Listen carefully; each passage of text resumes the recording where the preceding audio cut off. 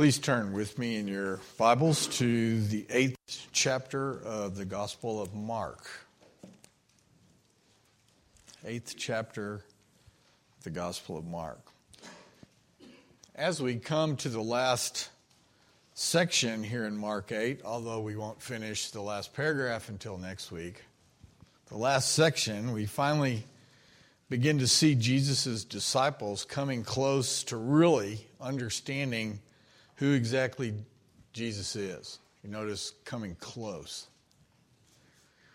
Of course, not only does Peter speak up, confessing that Jesus is the Christ, he also then takes issue with Jesus' teaching about what's right around the corner. In our passage today, we'll look at Jesus' plain teaching to his disciples that he is a king, but a king who must go to the cross. And then next week, we'll see that Jesus also taught the crowd, along with his disciples, that if anyone wants to follow him, they must go to the cross too. So these two paragraphs really connect well to one another. And next week we're going to have to remember what the one today was really focusing on in order to get the power and the impact from the last paragraph in chapter 8 as well. But if you would please stand if you are able. I'm going to read both paragraphs. The first half we'll look at today, as I said, beginning at verse 27 in Mark 8, and go through the first verse of chapter 9. I'll be reading from the English Standard Version. And Jesus went on with his disciples to the villages of Caesarea Philippi. And on the way, he asked his disciples, "Who do people say that I am?" And they told him, "John the Baptist, and others say Elijah, and others one of the prophets." And he asked them, "But who do you say that I am?" Peter answered him, "You are the Christ."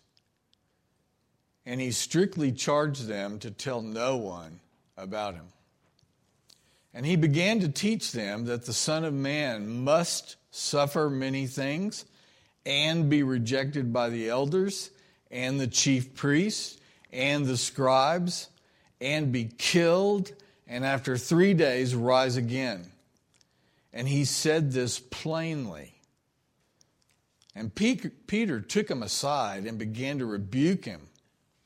But turning and seeing his disciples, he rebuked Peter and said, "Get behind me, Satan, for you are not setting your mind on the things of God, but on the things of man." And he called to him the crowd with his disciples and said to them, "If anyone would come after me, let him deny himself and take up his cross and follow me. For whoever would save his life will lose it. But whoever loses his life for my sake and the gospel's will save it. For what does it profit a man to gain the whole world and forfeit his life? For what can a man give in return for his life? For whoever is ashamed of me and of my words in this adulterous and sinful generation, of him will the Son of Man also be ashamed when he comes in the glory of his Father with the holy angels."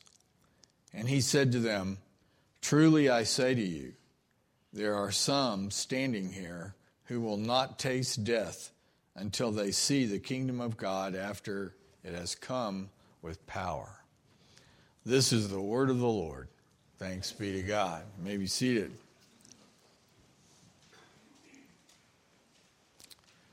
Well, Jesus and his disciples now travel from Bethsaida, which is on the north coast of the Sea of Galilee, where he had just healed the blind man. And they go about 25 to 30 miles north, straight north, to Caesarea Philippi, which is at the foot of Mount Hermon, overlooking the whole north valley into the Jordan River Valley. One of the sons of Herod the Great, Herod Philip, had rebuilt this ancient city in honor of Tiberius Caesar and himself.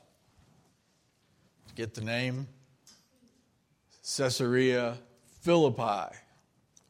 He did put Caesar's first.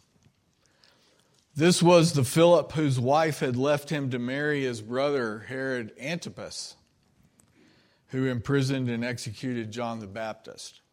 There's a lot more of these connections, but I think we better stop right there. It gets pretty complicated.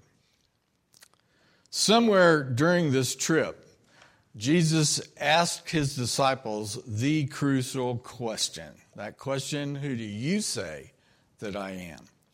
But to get these guys warmed up for that question, Jesus first asked them, who do people say that I am?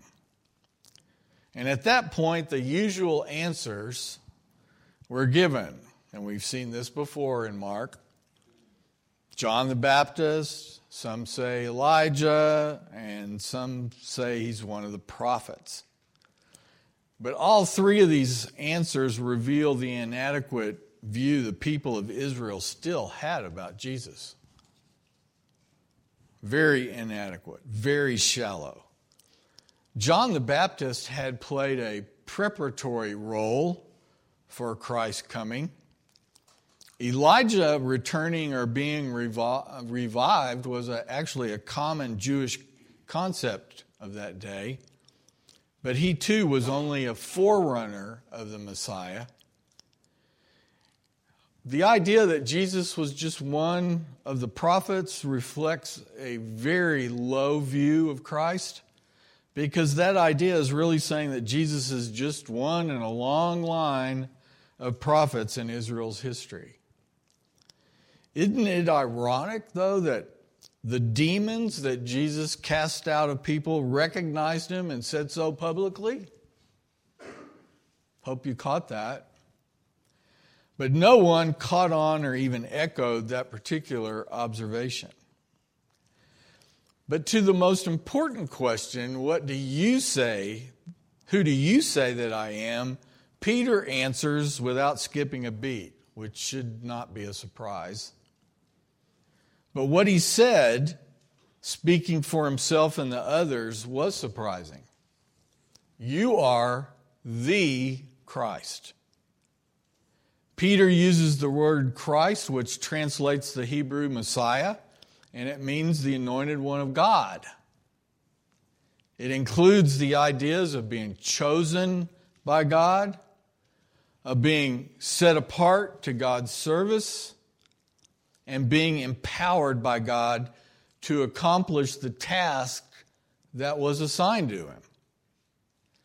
It also assumed a very special meaning toward the end of the Old Testament period, referring to the ideal king, anointed and empowered by God to do what?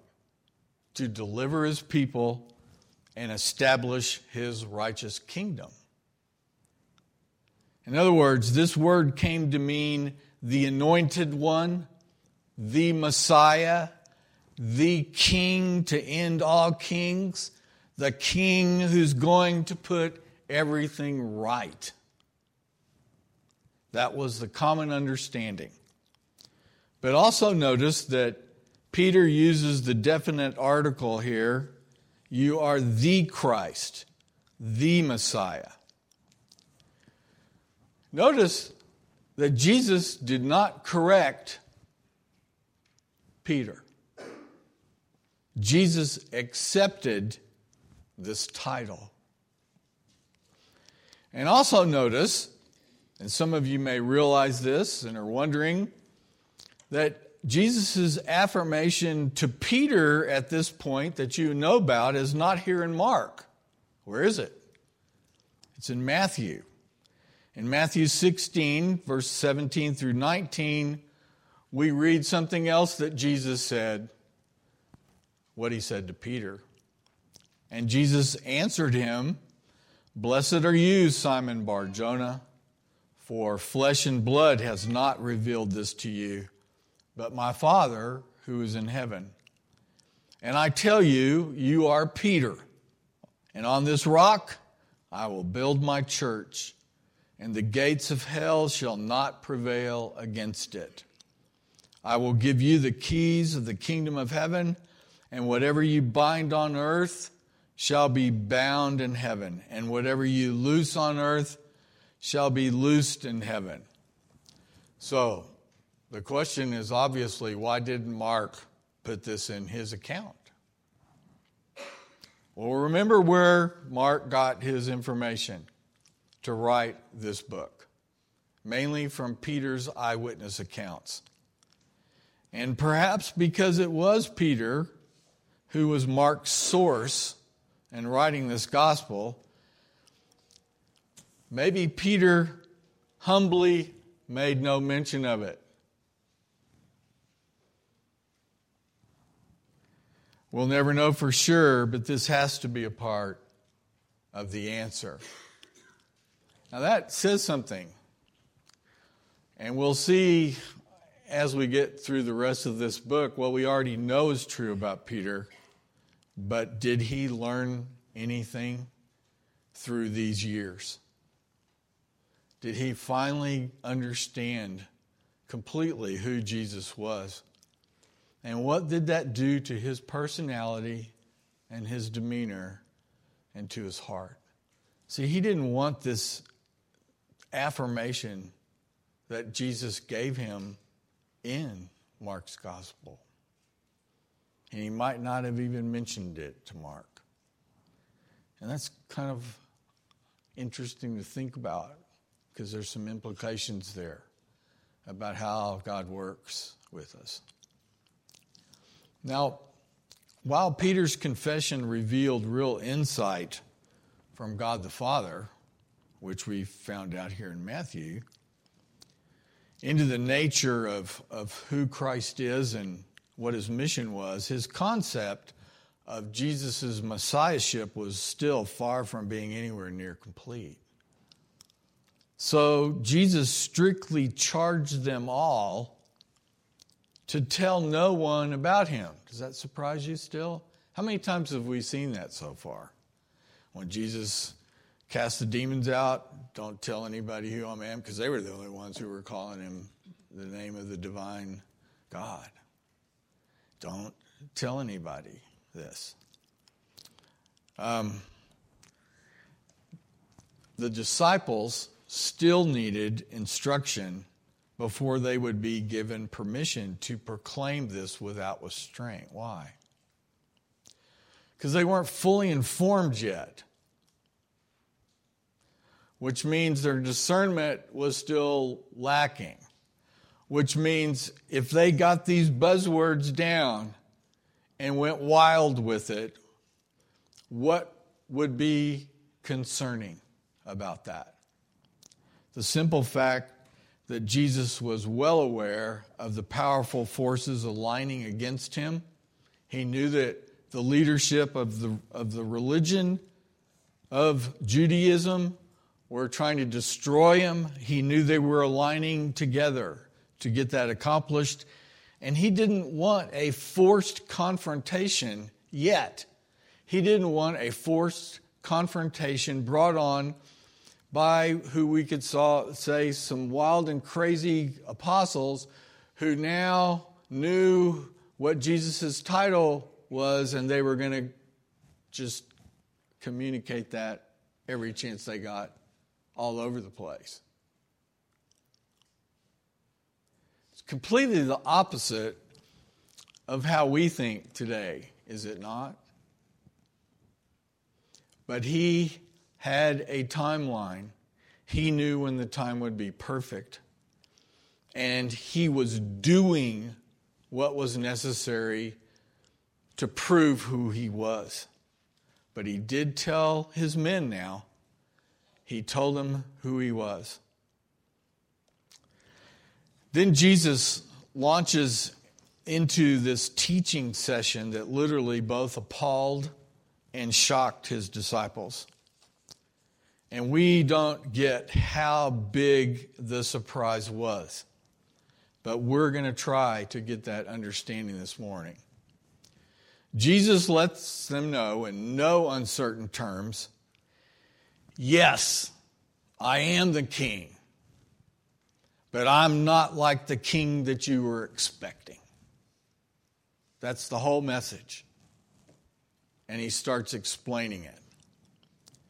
Jesus now teaches his apostles for the first time that he will be a suffering king here in verses 31 and 32. And he repeats this 2 more times for them here in Mark. In chapter 9, verse 31, he teaches them again. And in chapter 10, verse 32 through 34, he says the same thing again. 3 times before he actually has to go to the cross. They still didn't ever quite get it. They had to see it happen first. They had to see the risen Lord to get it. But Jesus is laying the groundwork, is he not? So here we have Peter who made this confession. Sounded like he knew who he was. But this is not the king that Peter or any of these guys expected. The question is, do we do the same thing? So, Jesus is going to let them know now 2 things here at the end of chapter 8. First, what being the promised Messiah really entails. That's what we're going to cover today. What does it mean that he's the promised Messiah? And secondly, what it requires for you and I to be identified with him, which is the last paragraph we read. Those 2 go together, which makes it really powerful. So Jesus begins by saying, the Son of Man must suffer. Great beginning. Just what you wanted to hear. Here's the Messiah. The first thing he tells us is the Son of Man must suffer. Now, usually the first thing that we hear about this title that we just saw Jesus give himself, the Son of Man, is that Jesus is telling us that he's human. That's a good start, but this specific title means much, much more than that. In Daniel 7, verses 13 and 14, the Old Testament prophet, there's a reference to one like the Son of Man, who is a divine messianic figure who comes with the angels to do what? To make everything right. To put everything right. But he's a divine messianic figure who comes with the angels.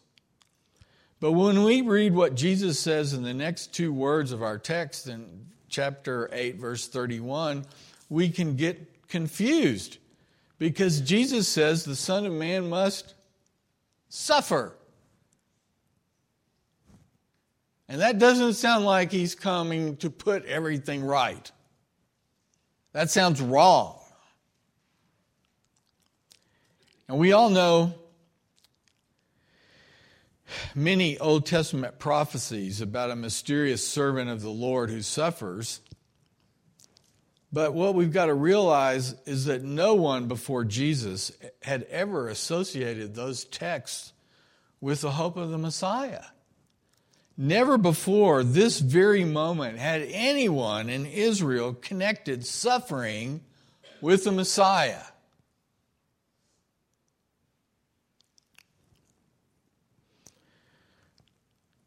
The idea that the Messiah would suffer just seemed to make no sense at all. Because the Messiah was supposed to defeat evil and injustice and make everything right in the world. So how could he defeat evil by suffering and dying? That just seems incomprehensible. But Jesus uses a word here that doesn't leave any wiggle room for any other way to see it. In fact, the way Jesus says this actually adds to the force and the weightiness of what he's trying to get across. He says, the Son of Man must suffer and die. In other words, Jesus is planning to die. He is doing this voluntarily.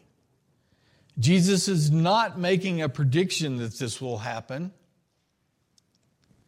And Peter is ticked. But the other guys are ticked too. Peter just is the voice. Jesus is saying that he came to die and that he intends to die.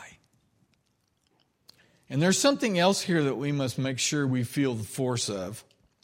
Jesus also means that everything in this list is a necessity. Jesus did not say that the Son of Man would suffer. He said the Son of Man must suffer, and that's a big difference. The word must modifies and controls this whole sentence. And why is that important? We just said it, because everything in this list is a necessity. And to really get the sense of this in English, we've got to read it this way. Jesus must suffer. Jesus must be rejected. Jesus must be killed. Jesus must be resurrected. He has just laid it out crystal clear, plainly, for all his disciples right here. Now, do you understand why this is so significant? Because what he's saying is not just I've come to die, but I have to die.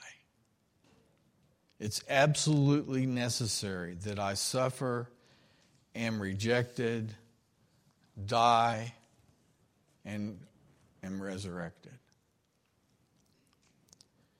Peter is furious. There's no other way to say it. He rightly understood what Jesus said, that he came to die and that he intends to die. He got that. And he is so ticked about that he cannot digest or understand or hear anything else. You ever been like that? You're so mad and so angry that somebody would have to knock you out with a 2x4 before you'd even begin to shake your head and go, okay, what do you mean? He couldn't get past his anger.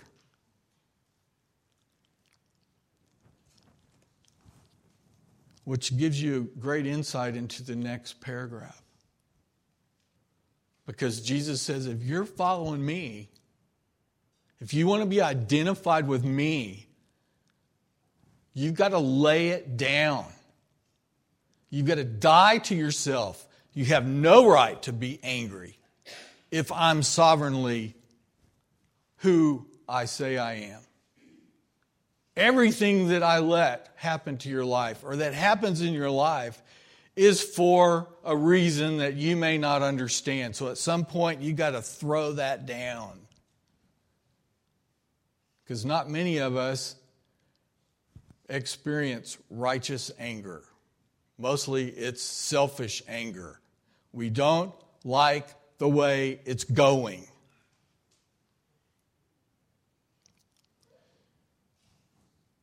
The disciples didn't like the way this was going. What had they been dreaming? What had they been hoping in? Why did they throw down what they were doing for a living and follow him? They wanted to be a part of the Messiah coming back and ruling. And they couldn't believe he picked them. Fisherman? Tax collector? What an honor. He's chosen us. We've seen him do all these miracles. And we're his right-hand guys. And you also don't get it. And we know that every one of the apostles, except for John, died a martyr's death. Do you see what he's getting at? You have to be willing to lay down your right of expectation of anything but knowing me and serving me if you follow me. That's next week. First, he's got to get this across. Now, Peter has no comprehension at all then about it being absolutely necessary that Jesus must die. This is going to be something that Jesus has been laying out for them, but it's something that won't be clear until after the resurrection.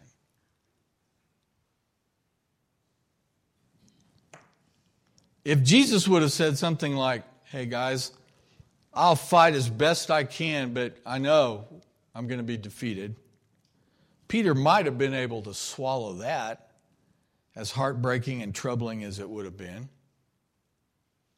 And we see a little glimpse of that, don't we, on the night when he was betrayed? A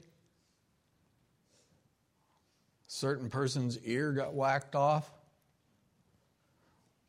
Peter's sword. It takes a while for all of us to get this. But Peter could not swallow that intending to suffer and die had always been Jesus' purpose and plan. Does it help you understand his denial that's coming up? See, it was still in his gut, in his heart. He just couldn't fathom what this was all about. That's not what he followed Jesus for. It's not what he expected. How about you? Be honest. When you came to Christ, what did you expect initially? Perfect life? All your problems gradually go away? Provision? Just when you want it? Etc., etc., etc. We're no different. So that's why Peter took Jesus aside. Do you get that? He took Jesus aside and began to rebuke him. Most of us are thinking, right then and there should have been a lightning bolt from heaven. No. He had to go through these times. Because what was he? Jesus said he'd be the rock. This is the guy that the rest of them looked to. And he had to go through that first. Do you? For your friends? For your family? For your church? Sometimes, yeah, you do. Peter's words then turn from that glorious declaration to satanic. Verses 32 and 33. Just for your information, found this out, thought better share this one. The word rebuke here is used in other places in the Gospels for what Jesus does to demons. I'm not saying that he was possessed. That is not what I'm saying. I'm just saying the word is strong. And so Peter is condemning Jesus here, using the strongest language possible. He's rebuking Jesus. Now let's sum up this scenario. Peter, in our language, he was going ballistic. How could he do this right after identifying Jesus as the Messiah? Why do you do it? Why do I do it? Same answer. His whole life, Peter had been told and taught that when the Messiah came, he would defeat evil and injustice by ascending to Israel's throne. In this cultural context, that means that the coming Messiah, in their view, would destroy Rome's rulership over Israel. How in the world could that happen? With great power. Had they seen Jesus be powerful? Oh, yeah.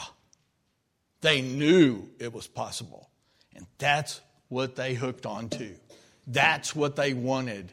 That's what they were demanding in their hearts from this man that they were following, who they knew had God's power. They didn't get the plan.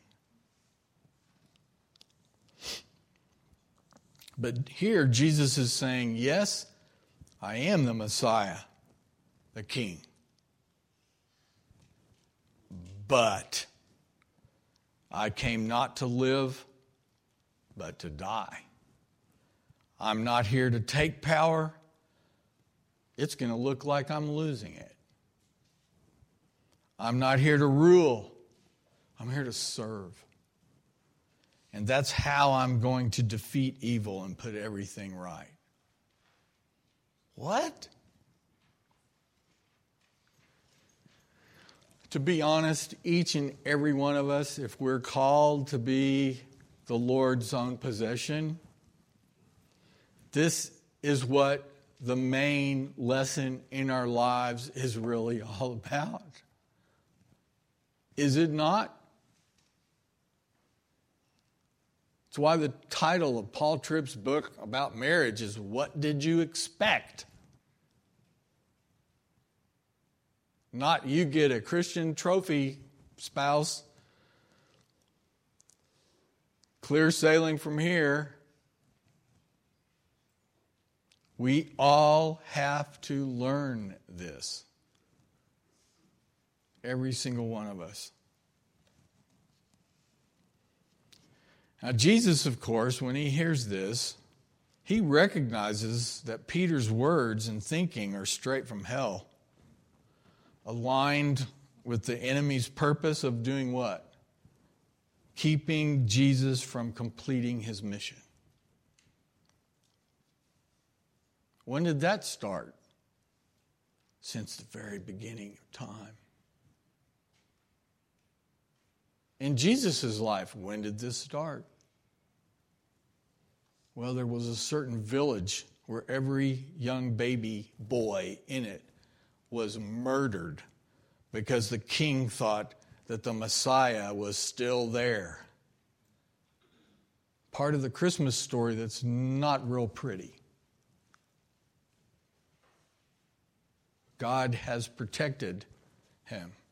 God has used the evil of men down through the ages to do exactly what he said would happen.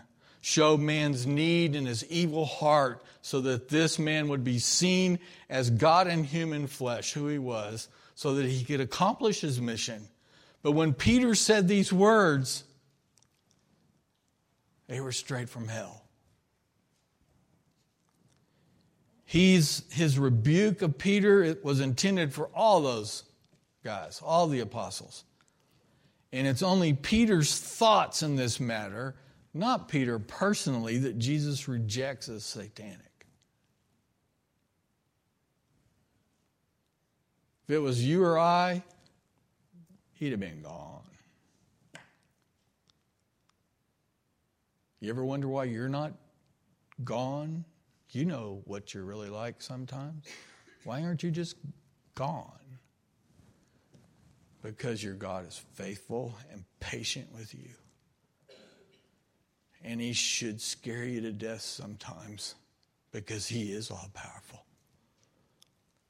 But he's also the one who loved you enough to send his own son at great cost, his own life, to accomplish your purchase with his own blood.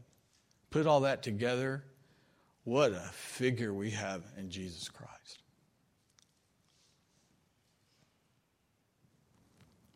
Sometimes I think an accurate picture of the army following him of believers, we would be on our knees the whole way. At least then we'd know we'd have to depend on him from the power to go one more foot. He's a lot more patient than we can ever dream with us. What he wants is our hearts to belong to him.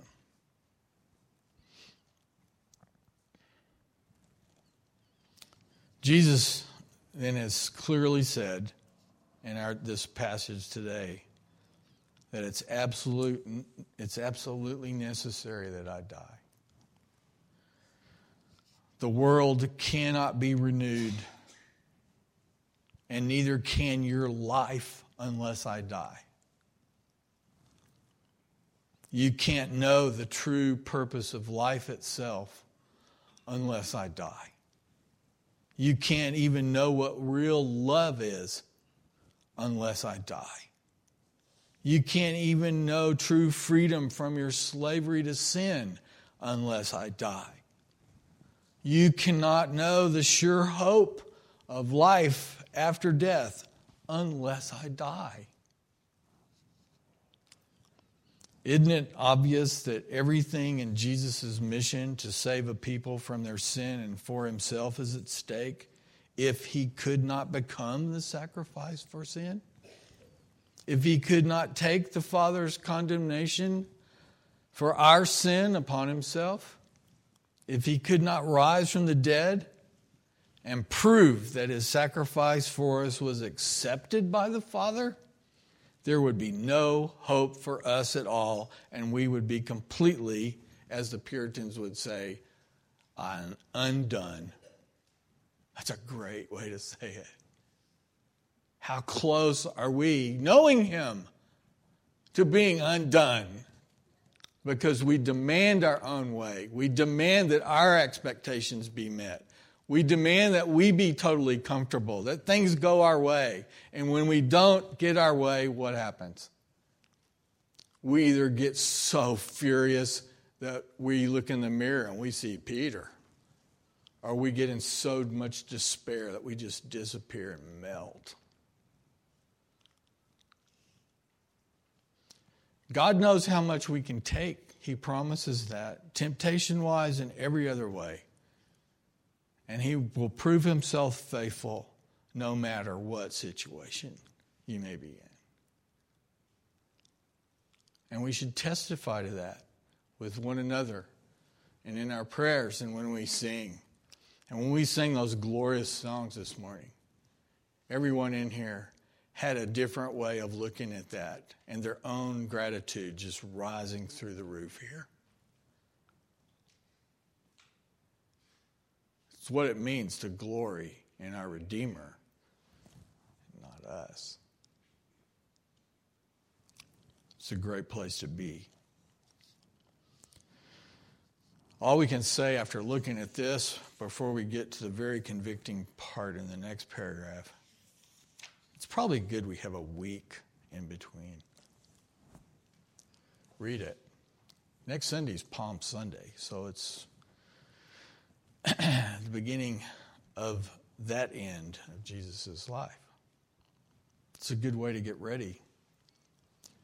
Praise God for the work and the faithfulness and the love of Christ.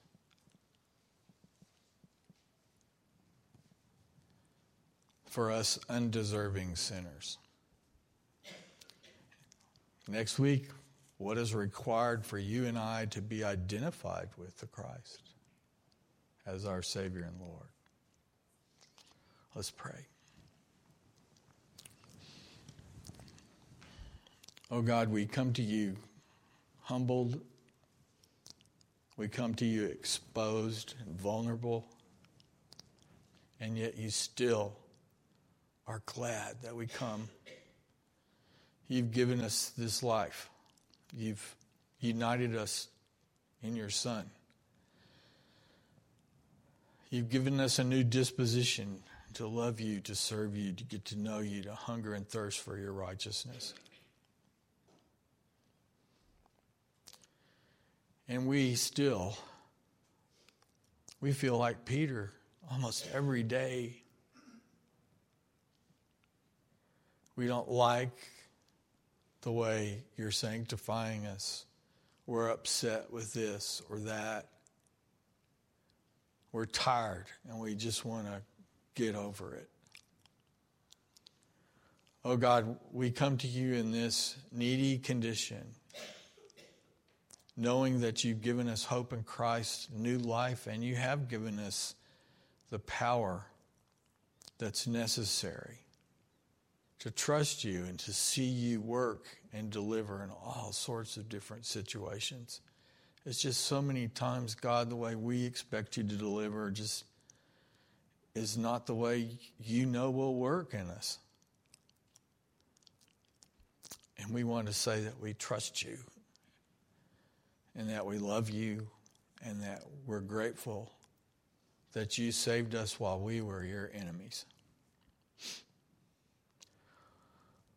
Oh God, we're thankful, so thankful that Jesus completed his mission. That he was perfectly holy. That he was completely faithful to accomplish everything necessary to be able to go to the cross and bear our sins. And for your condemnation upon our sin to be thrown out, delivered to him, that he died because of that. And here we are clothed with his righteousness so we can come before your throne of grace and stand before you. Who else can we glory in but him? We love you for delivering us, for giving us purpose and hope. And we pray that this week would bring more and more evidence that we belong to you. Help us understand better. Help us to develop disciplines early on that help keep us pointed towards you. We pray and thank you for the inner work of your Spirit in our hearts. We thank you for one another and the ability to be able to gather in your name. Singing together is a great joy. Praying for one another is a great privilege. It's in Christ's name that we lift these things up. Amen. Would you please stand for our benediction?